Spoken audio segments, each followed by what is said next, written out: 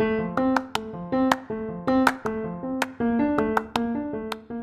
I'm Chris Ippolito, and welcome to the Get Coached podcast, where I'm documenting my journey from employee to entrepreneur while featuring the coaches that are helping me along the way. Each episode, these coaches provide actionable advice to help me and you, the audience, find more success as entrepreneurs. I invite you to join the journey so we can go and grow together. This is episode number 19 of the Get Coach podcast. And in this episode, I sat down with Anthony Trucks.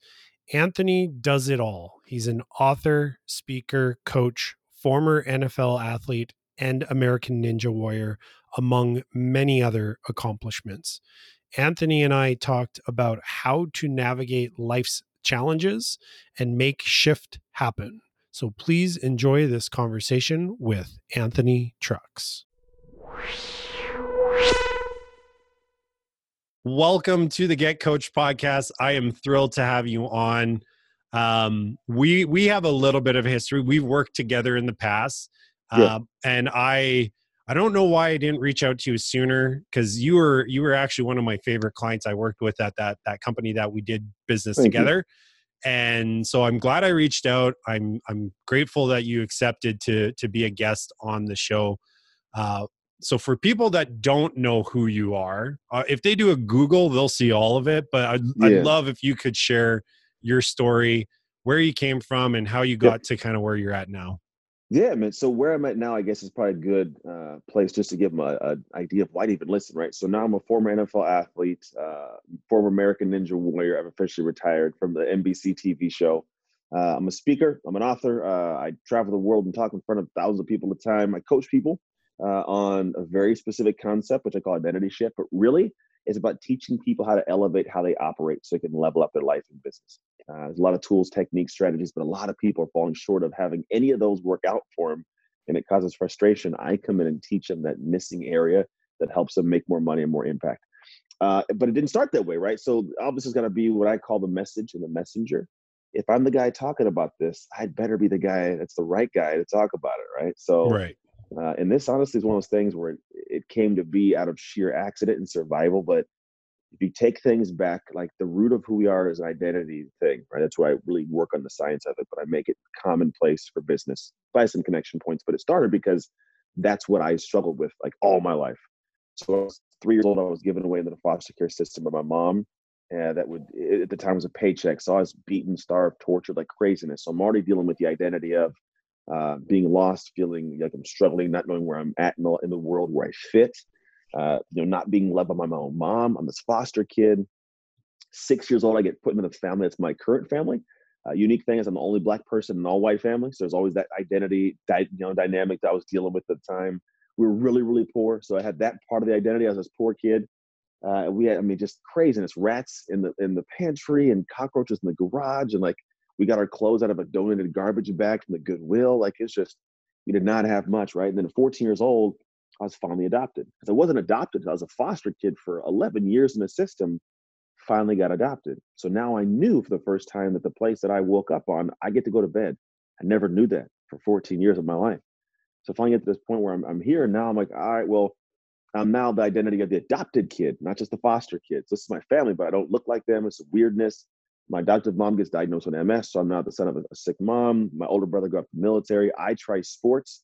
Now I'm the guy that sucks at sports. There's a lot of weird little things. But then I had this kind of weird epiphany, like, man, I got to do something more than what I'm doing, because we all try something new. Like, I tried sports, and in trying it, we realize we suck at it at first. That's what it is. And it deters us because we don't want to re-expose ourselves to something that gives us an emotional pain. So I ran from it. I tried to tuck away, and I just accepted that I'm this lowly foster kid with a sick mom who's not supposed to do anything great in life. And there was this moment in time where some girl said something that pretty much made my excuse in my head come out loud out of her mouth with no idea I was listening. It just really shook me. I was like, that is a really stupid excuse. You don't always get the gift of a great excuse, right? The gift of hearing your dumb excuse out loud. And I did. And I was like, I can't be that kid. I can't be the guy who was 30 years old, is a bad dad, is a criminal because of something that happened as a kid. So I was like, I'm gonna be great. And it shifted the way I perceived and moved towards stuff. And I started creating this different Anthony. So got better at sports, got a football scholarship to play at the University of Oregon. So I'm a Duck. Up here, I got my helmet. You can see it if you guys are watching. My Duck helmet. Hey, Nice. I stole it. I stole it from the state of Oregon. Don't tell them. I really did because it's a state school. I don't know. Don't let them watch this. I'm gonna get in trouble. So it was I played at college. I had my son at 20 years old. So now I'm a father. That's that new part of the identity. I find my real father, new part of the identity. So now I have two dads, but they're not gay, right? So they have, this whole new dynamic I'm dealing with and just trying to figure out who I am. I'm with my high school sweetheart. Fast forward 4 years and I'm now entering the NFL, and I got to figure out to do it with my life. Like I'm trying to figure out how this thing works. I get married, so now I'm married to my high school sweetheart. We have a kid. Go to the NFL. NFL, by the way, stands for not for long. It's NFL. And when I was done, like I tore my shoulder playing against the Eagles, and I came home. And as much as you just heard the story, that was all the beginning. Like that's the thing. Like that's that moment of like that was my journey that everybody thought was like, oh, like that was but the NFL is amazing. Third year in, I tear my shoulder. I now lose my career in the NFL. I'm starting at square one, right? I had this identity crisis of like, who is Anthony? So I come home to build this gym business because that's what I knew, and I gave all of that to my whole heart to that. I neglected my wife and my now two more kids. I wasn't in good shape. My relationship sucked. Business was falling apart. 9 months in, I was looking at bankruptcy. Like it got bad, and then it got worse. Like I have this situation where I find my wife's having an affair, and it took me to a super, super dark rock bottom. Like genuinely rock bottom, Chris. I didn't want to come out of it, man. I drove off one night and sent a text to my friends and family and said, please tell my children who their father was. Like I could not deal with the fact that anything that made me was no longer there. And so coming out of that hole, I had to find ways to re-find myself. This is where this makeshift happen comes from. Dude, I had to make shit happen. If I was in a Sylvanus planet, I had to find a way to come out of this hole. And my marriage fell apart. My parenting situation sucked. The gym business was the one thing I was tied to financially, so I had to make that work. I had to figure out what's going on because I'd already bought the programs and tools and software and mastermind groups I was in, but none of it was making me money. And so I had to find a way to kind of like climb out of that, and I did. Like I started climbing out. I learned the parts of Anthony that were broken. And I'll say broken for me. For other people, they're not typically broken. I just reached the maximum point of what I could operate at. I was not operating at my full tick. I mean, it's a guy post NFL. Like most people think like, oh, great mindset, you'll kill it. Dude, I had the mindset. I was this guy that had a chip on his shoulder. I was missing the technician who was able to communicate and operate, react, act, think, drop the ego, all that stuff that most people in entrepreneurship or business ownership, a lot of them are struggling with. They got all these different tools and whiz-bang gadgets and stuff, but they don't let anybody see them sweat. So I finally let people see me sweat. And I learned through the process of just trial and error. I did all this crazy work to find out how I, as a human, was showing up to the work I was doing. In the gym business, it grew. Man, I got to the point where I was, making like $60,000 a month. We were doing some things. Ended up getting a $250,000 contract with a large power company nearby for like strains and sprains and soft tissue stuff. I was divorced, navigating that whole pitfall of craziness. And then you fast forward about maybe 3 years from there, I happened across an industry, which is this industry now, which is like personal development. And I didn't know it existed. I had no clue what it was. And I didn't realize that there was a lot of me as a life story that was of benefit to the world around me. And I was just worried about Anthony at the moment. And then I got to the point in 2014, my mom passed away. And I was in the room with her when she took her last breaths, man. And it was this weird thing where she passed from MS, had so much potential, like so much that she was supposed to do, and she was not physically capable of doing it. And here I am in this business where at the time, like we were doing well, but the success was empty. I didn't love it. I didn't feel like I was giving something of positivity, really like at a higher level that I could back to the world. So I had this moment where I was like, man, if I'm going to be able to live on and honor my mom, I got to find a way to live like the way she lived. And what she did that I saw was amazing was she unconditionally loved me. And I wasn't her blood.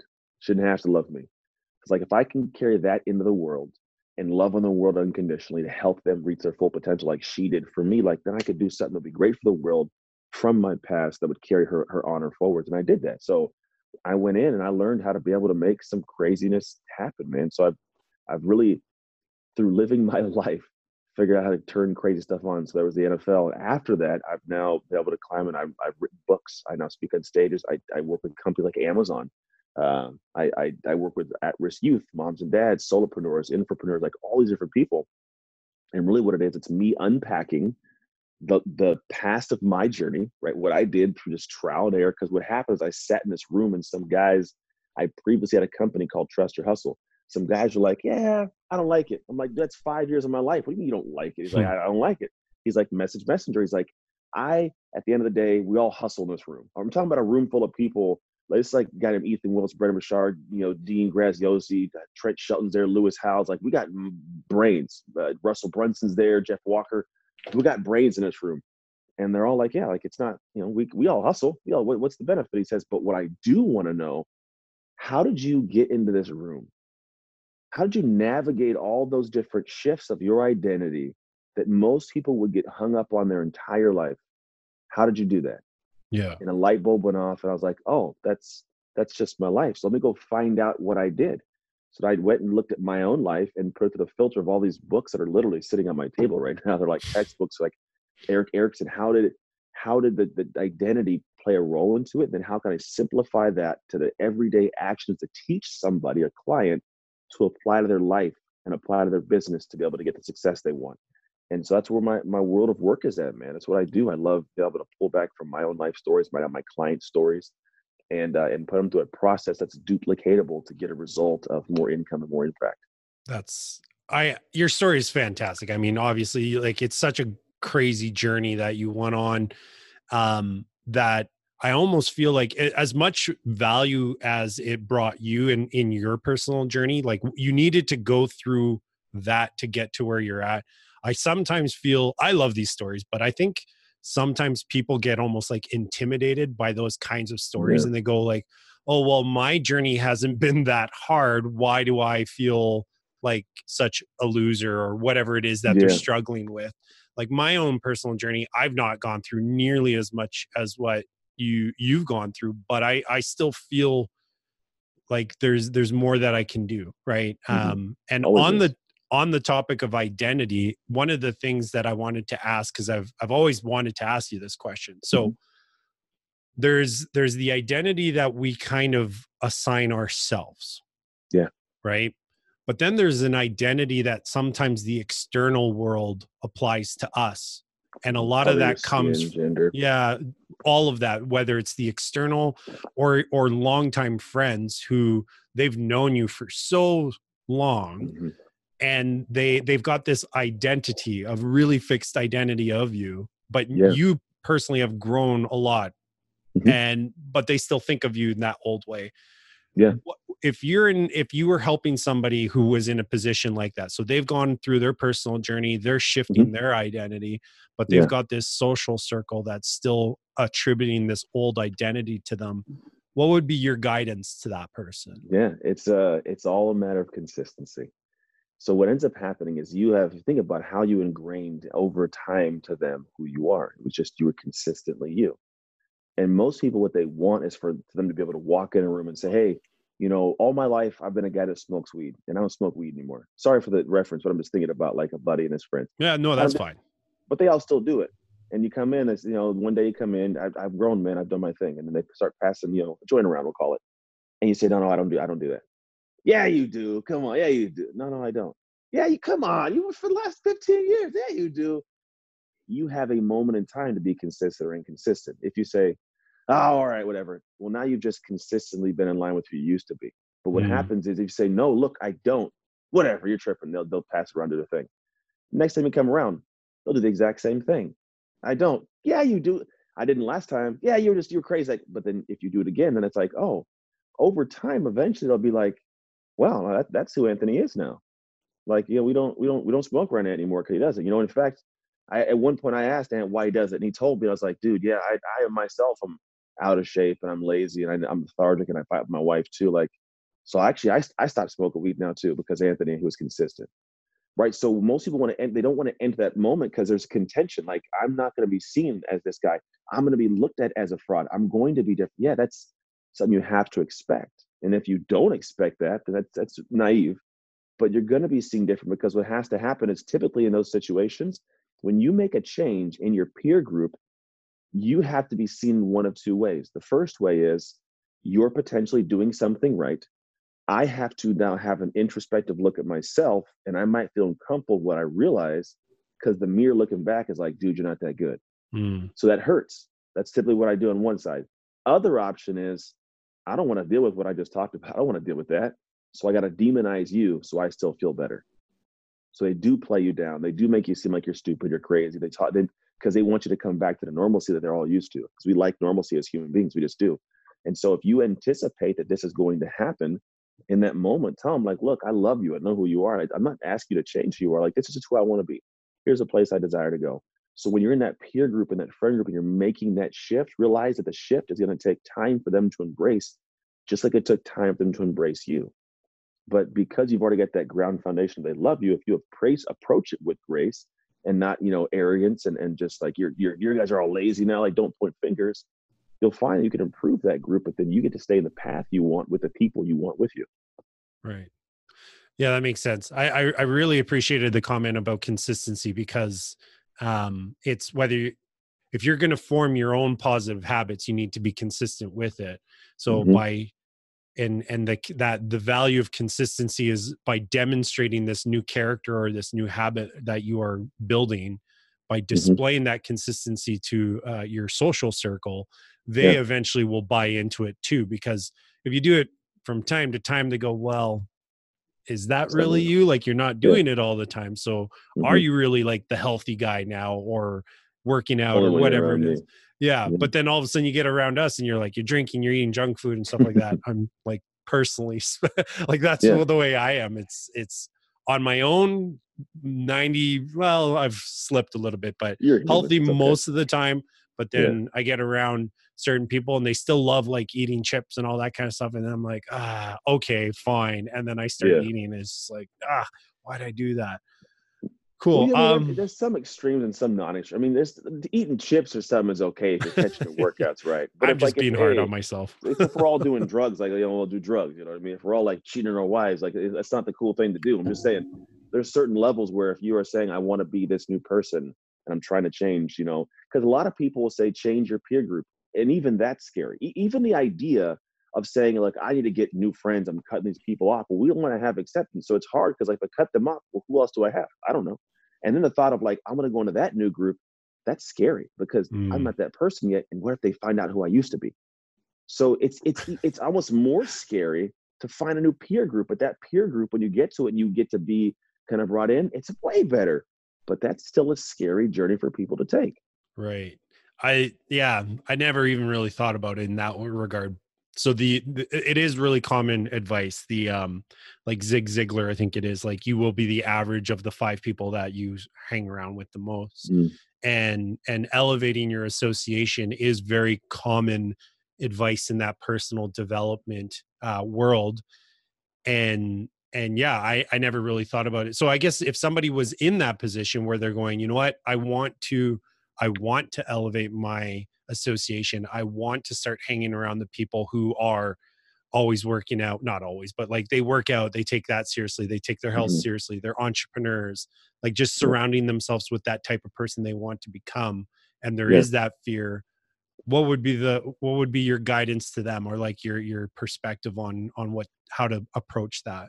Yeah. Well, I usually take it back to like, how would I be in that environment? How do I want people to be? Right. So treat people how you like to be treated. The first way I look at it, and I frame it outside. So what I mean by that is in my world of the people I operate with, when people can come to me and be very transparent, like, look, I want to be at your level, but I'm not at that level right now. I know there's work I have to do, but I want to be around and I want to see how you think, how you operate.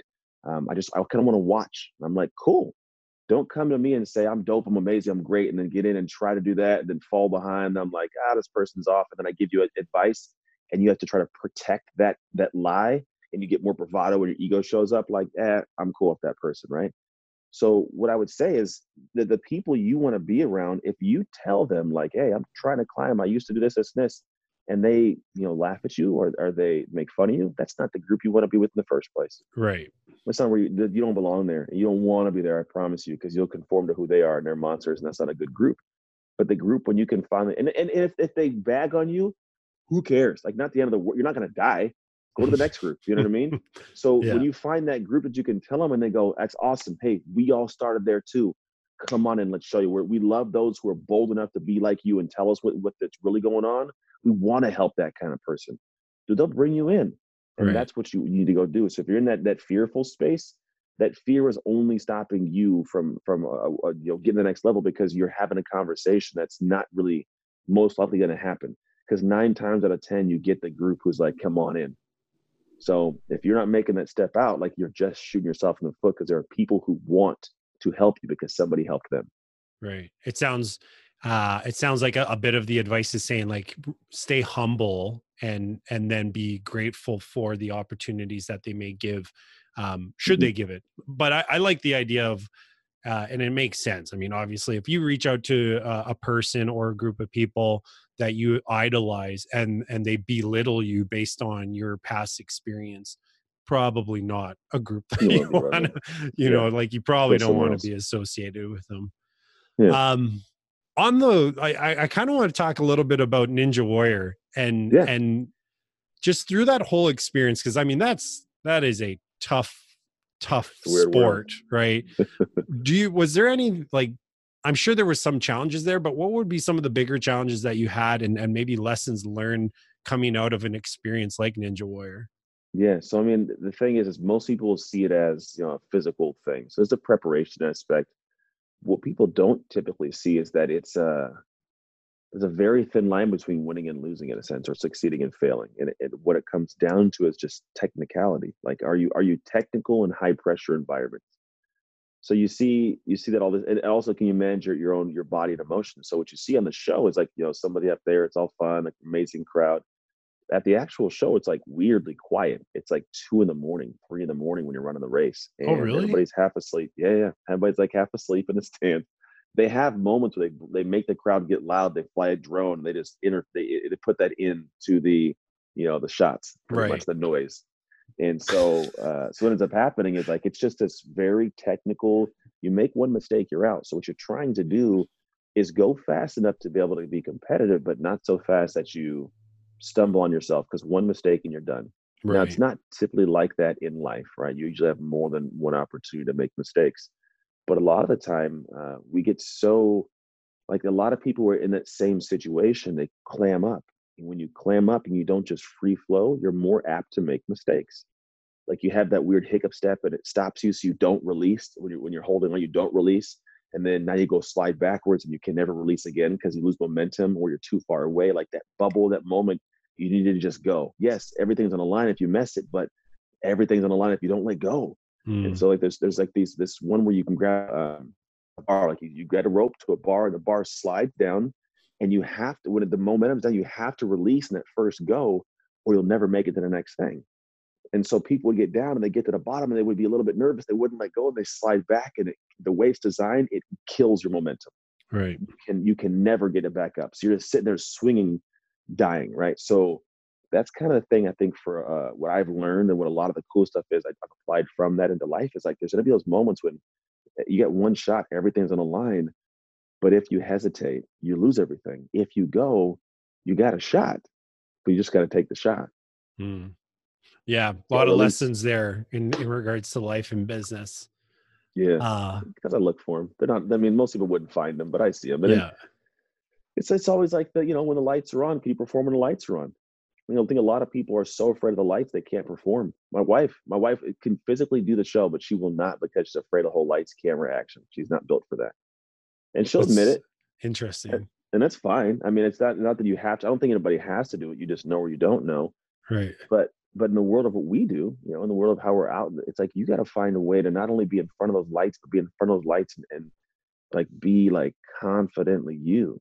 Because Yeah. when you can do it, there's so many more opportunities that open up, because a lot of people will step into it half-heartedly. They'll come in with a timidness, or you can see that they're questioning in their eyes.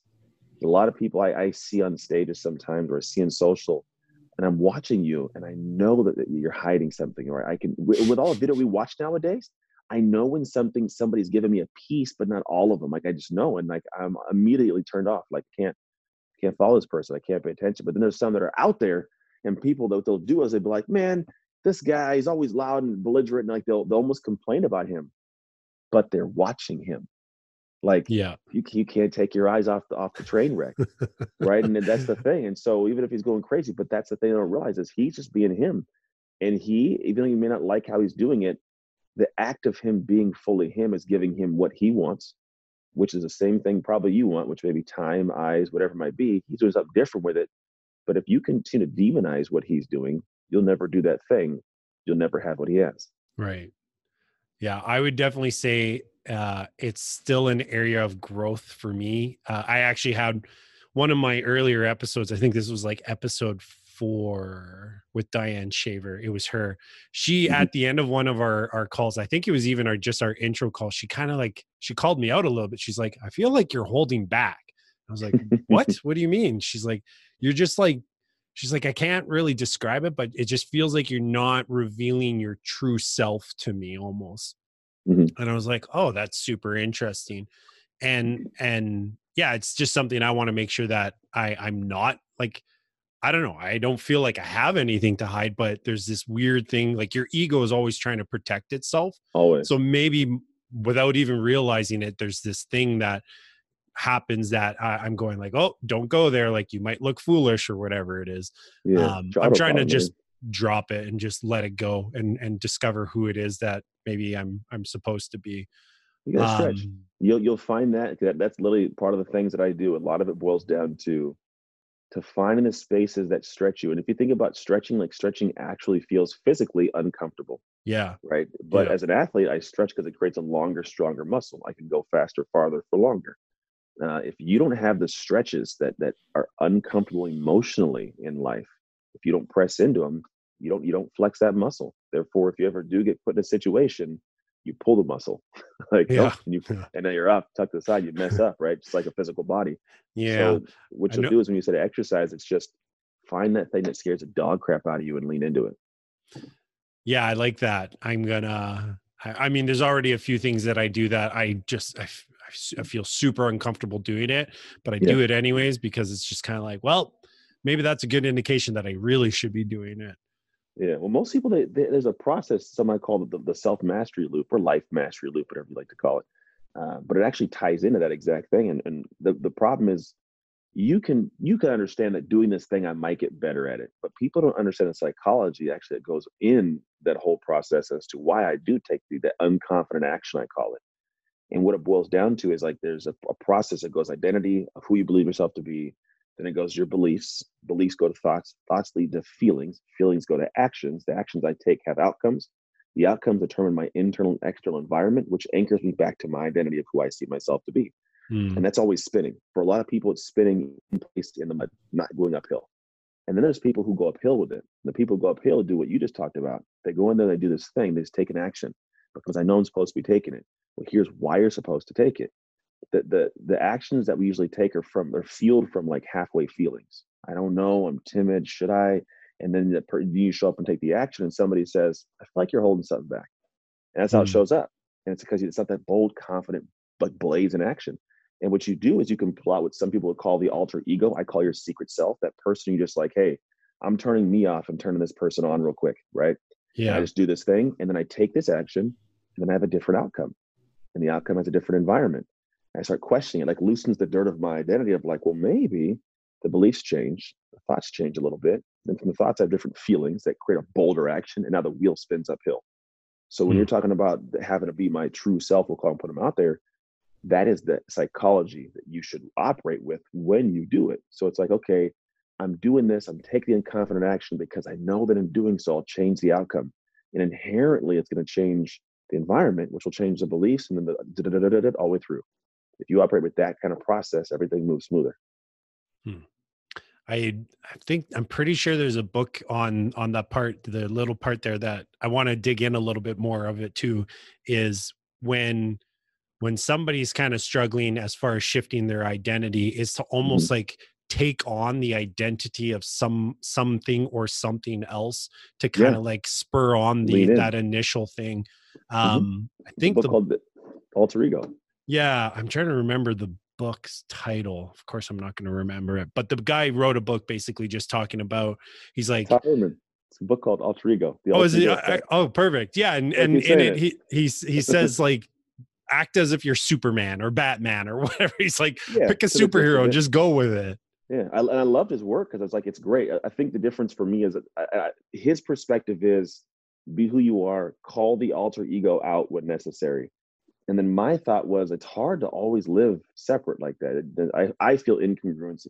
So how do I, with my everyday ego, how do I get that everyday ego in a position that's higher? So when I do call me alter ego, it's in higher level situations, right? Okay. And then how do I at one point in time architect an ideal identity, I call it, and then activate that in real life all day, every day. So at some point I don't need an alter ego.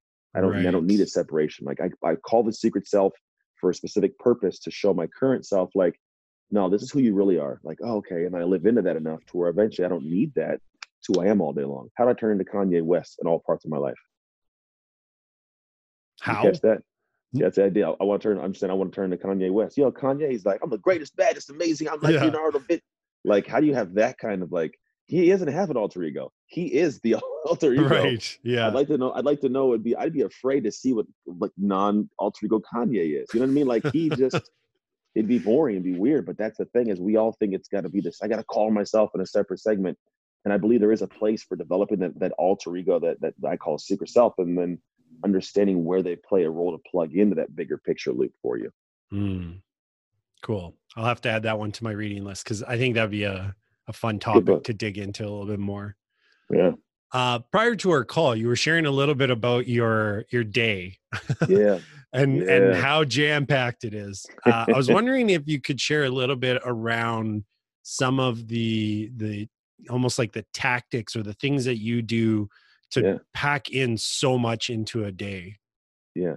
Well, the thing is, I try not to pack in. It's the first thing. I try not to pack so much into a day, but then sometimes they pop up that I have to do. So I'm looking at my schedule. Like the next couple of weeks are pretty heavy because, like, I'm flying up to Canada to film a video with an organization that reaches millions of people. I'm gonna go out on their platform. I'm gonna go to a TV show in like a month. Like I got to plan things out. And so first, what I do is I realized years ago I lost my marriage. I was neglecting my family. I've now been remarried to the same woman, 4 years now. It's been amazing, but it's because I learned how to keep a management of my time. I won't call it balance, but I manage my time well. And so what happens is I look at like what are the important things in my life that I say are important, and then make them important. And what I do is I have projects and I have life. The life I live, I put into my schedule first. Like where am I going to eat, sleep, write, like certain things I want to get done. And then I say, okay, what are projects got to get done? And I don't know if anybody can see it, but I highlight all the areas that are non-life, that are projects that I can put stuff in. And then I go to my projects and I say, what projects do I have? I put them in consecutive order.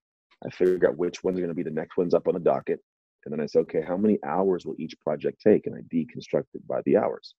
I'm not always perfect. Usually I'm within like an hour or two.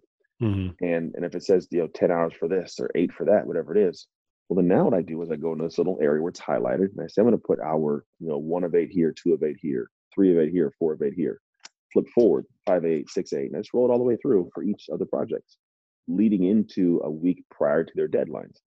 And then what this does is, once it's all infused in there, now I can live my life, man. And there's a tactic to it, which I'm telling you, to where I can be with my kids and not worried about work because I know work's going to get done because it's Yeah. already in here. And then I can be in work and I'm not thinking about project 5, 6, and 7 when I'm on project 1, because I know 5, 6, and 7 are planned out. And so I Right. can be hyper productive in that moment and be very, very present whenever I'm in a different part of my life. And then one of the things I do is I realize that sometimes days like this pop up where I've been going since 6 a.m. and I'm not going to be done until 7 p.m. 13 straight hours, man. This is very random. This is not typical of my life. Yesterday, I had 3 hours of work I'm looking at. I don't even know how this all got into one day. I'm kind of pissed at myself for doing this. But then, like, what I did is I started out this morning, like, I could sit in bed and hit my snooze, but I'm like, nope. If I start the day behind the ball and I don't get my gym workout in, I'm gonna feel bad because I didn't get it in. I'll feel fat all day and loserish, and I'll show up like that. I just know Yeah. myself. Yeah. So I'm like, I'm gonna get the gym in. So I get to the gym, and then I know I got my stuff going on. But now, because I know what I've got, I have little asterisks of different times when I've got to, whether I'm hungry or not, I need to go eat something, or I need to do burpees, or I need to go drink some water. I got to have it planned of looking at this, because then what happens is I'll get through. Most people, they'll start this and say, all right, I'm going to try to get through it. And if you try and get through it, you ruin it. Because then I can show up here and I'm not on. Like I'd be off and I'll be all weird. And people like, this guy's energy sucked. And he was just a little bit off. Like, but for me, it's like, no, everything I'm doing, I'm filming videos tonight at the end of my day. And if I film videos and I'm not on, if I'm like, hey, this is that, like, no one's going to watch them. I watch. It's wasted too much, all these hours. So I know I can't not show up. So I got to plan the things that'll hinder that, which are food and movement, physiology. So I'll literally do like 30 burpees in the middle of different exercise or different meetings because it gets the brain and blood flowing again, right? I'm not really tired. I'm just fatigued because I didn't activate. I just sat for too long. So for me, it's how I tactically plan the days out. And then when I look at the day, in the beginning of the day, I'm like, how am I going to prepare at 6 a.m. to be on at 4 p.m.? Like, how do I, and I plan it out, eat, look at my mark for burpees here, tea right here. This is my third cup of tea right here, food right, like it's all there. And I show up, do my thing. And then when I get to 7 o'clock, I can shut down and have no stress about anything else I'm supposed to do because it's all structured into the next 4 or 5 weeks of my life. I'm always 4 weeks out. Right. So I'm good. I just live my life, man. I like that. I like that a lot, actually. I used to feel like very structured in that way. It's having a newborn life that got a little crazy. So I just want to confirm that I heard this properly though. So you block off or make sure that on your calendar, there's an allotted time for like eating, drinking water, doing like a quick little workout to get the blood flowing. You're incorporating that into your schedule. Yeah. Well, I mean, I don't put it like an hour here. I just pick a little mark. Like I have like, so earlier I called my buddy Jason from 10 to 10:30, just my best friend. We hang out and chat. It's a mark right there. I get up and I can walk and talk with him. I don't gotta be in front of a camera. I just do my thing. Yeah. So I'll go get a bite to eat and I'll get my tea ready to go. And then I had a call at 10:30, half hour later. And then a podcast. Got it. I had a client. And then I had another, after the client, I had my sales team, but I know him, I can go walk around, get some more food to eat. Then we're on, right? So I have breaks. When we're done, I get my kids, drink some more water, hang with the kids real quick, come back, got another meeting. Then I got another call with the different guys. So, but I got it all planned. It's a little asterisk that pop in there to get it done. I was going to ask, what do you use as your indicator to, I know that's super weird question, but it's like, it's interesting. I think a lot of people, I think people, if I was listening to this, I'd be like, well, what is he using to indicate it? Like a W for water, E for eat. It's just a little mark. That's cool. I like that. I mean, so you can do whatever you want. You could. The thing is, also these things become they become normalcy to me because I've been doing it since 2011. Like this isn't just I just started doing this. This is almost a decade deep in doing this exact process. So you figure out like what my marks are. I know what the asterisk means, or I will make a mark that says water, and I know how to talk to myself in the future. It's the best way to explain it. So I make a mark of like eat, water, move. You know, like it's just there. And then also at the same time, I can also gauge how I feel. But you create a process. And that's why this is why I teach people this. Like this is a part of it, right? Because part of it also, what you don't see is what I talked about, you know, I know that if I don't get my workout in, I'm gonna feel like a loser, fat, out of shape. I'm not saying anybody should, but like I know what identity that I want to have. And I realize that this schedule that I have today, this right here needs to be something I do without even ever having the conversation of it's difficult. It needs to be my normalcy. Only because I have goals that are higher. It doesn't mean that I want to do it every day. It doesn't mean that it will happen like this every day. But where this one day is abnormal, what if I had 3 of those throughout the week? Could I hang? Right now I couldn't. And that's okay because I know what I'm stretching into. It's why I leave like this and I operate and plan so I know my own flow. And then what happens when I want to have a book and programs and coaching clients and certify people and run live events, when I do all the stuff I want to do, I can knock it off like no problem. And the way I got to this point was having a perspective past me. And anybody that's listening right now, there's somebody that we aspire to be in our same industry or our same field or the world. And I always have this question internally, and I tell you to have the same one. If I was to go to this person who I know is doing all these things at this high level, and I showed them my schedule and told them how hard it is, would they look at it and laugh or sit there and be like, hey, I get it. You're doing a great job. 9 times out of 10, they're going to look at you and laugh like, that's what you did today? Yeah, that looks great, but I add 5 more hours, and that's what my day is. You know what I'm saying? Yeah. So I sit back and I'm like, all right, if I'm going to be at that level, this right here is hard to me now, and it's okay to be hard now, but I better not run from this. How do I lean in and manage and master this so that I can get to that level of operating? The only separation between people who are successful and unsuccessful, it's not always the tools and techniques and the strategies. You get those if you just stay in the game and you stay in as long as they did. you figure out the tools you need. You figure out the strategies that work or don't work. You don't always have to go and get them. And if you do get them, you know how to apply them, right? So I'm just teaching people how to operate at a higher level, but really like how to shift the perspective of the identity that you want to be, so that when you look at your schedule, it's like, no, that's who I am. That I do that. And that, oh, it's so hard, it's overwhelming. And how do you do it? Just who I am, man.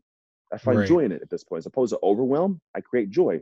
And when you get to that point, because typically overwhelm happens like this for people, is you enter some space and it's scary, or overwhelm could be fear, it could be replaced, anger, whatever it is. This thing gives me a level 10 of pain emotionally, for whatever way you want to frame it. It's 10, it's painful. I do it, and like when I was a kid, I back out of it, like, oh, that's scary. Most people do, like, oh, this is hard, difficult. I don't want to re-expose myself. So it deters me. And then I go, well, what if I do it again from what I learned from that pain experience? I'm going to come back. It's a 9 now. Okay, cool. I learned some more. I'm going to go back. That's now it's an 8, and then a 7, and then a 6. And eventually this thing that gave me this overwhelm and pain in the beginning, because I've learned so much and been figuring it out, it's a 0. But it doesn't go to 0. It goes to joy. Because now what happens is I feel amazing because I mastered it. And I know that you're freaking out when you do it. And look at me do what scares you. Hey, and that's like the people who are athletes. We suck in the beginning, and also we get better. Now, hey, look at me, bro. Hey, you know what I mean? Or the people who are speakers. Eventually you find joy in this thing that at the beginning might have scared the crap out of you. Yeah. But because you lean back in, because the goal was to stay the course, stretch, navigate that process, but you're doing it because it spins that wheel uphill at all moments in time. And eventually you've shifted your identity to where what overwhelms you now brings you joy. It's who you are now. Yeah. That's awesome. I think this is a good place to wrap up. That was Anthony. Thank you so much for the conversation. I took a lot of value. I know the audience will take as much, if not maybe even more value out of it. Coming out of the conversation though, what would be that one thing though you would suggest the audience really focuses on as far as what we talked about today? Yeah, there's a lot of things. And I think the base foundation, there's a lot that I talk about. People like, I don't know how to do all that. So the first thing I would say is first, own your shift. And when I say own your shift, it's not saying it as like one singular statement. It holds weight in that area. But if you break it down, there's 3 levels to it. So own simply means to own that there's something you got to do. And it's okay. Accept that you suck. Like, realize that, hey, it's okay that I'm not good. Own that there's some work that has to be done for you to get where you want to get to. Totally cool. Drop the ego, drop the facade. Realize it's work you have to do. It's not the work that you can ask someone to do, or the boss to do, or anybody. You have to do the work. You know that there's a problem. Only you're going to be the one that fixes your life. I don't care who else you have a spouse. They're not going to fix your life for you. Do the work. Now that you realize that there's a problem, only you can fix it. Shift. You have to shift your thoughts, beliefs, actions, mindset. You have to do the work. Like the shift it's a verb. Shift, move, right? There's a lot of people in life that I know that they know there's a problem. They know they can fix it, and they just keep playing video games and do nothing with their life. I know these people, right? So if you know that there's an issue and you know there's a problem, do the work to change it. So if you can own your shift, you'll change your life. Cool. That was awesome. That was really good advice. So if people wanted to connect with you and or learn more about you, what's the best place to find you online? Yeah.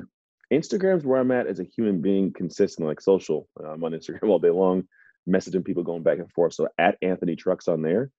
To get more information on what I do and how it works, go to anthonytrucks.com. And yeah, and if they want to get there's a tool I use called the slow or go identity. They want to figure out where they fit on that kind of what they have a slow or go identity. Go to sloworgo.co. Cool. Awesome. I'll include all that and more probably in the show notes. But it's been an absolute pleasure. Again, thank you so much for being a guest. That was a lot of fun. And I hope to continue conversations with you down the road. You're always you're always a great guy to chat with. Thank you. I appreciate it. All right. Thanks. Take care. Too.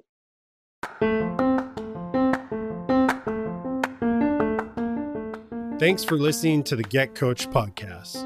If you're looking for more information, you can head over to our website, which is getcoachedpodcast.com. You'll find the show notes for this and every other episode there. And if getting actionable advice every week from professional coaches is something you want more of, then make sure to subscribe so you don't miss any future episodes.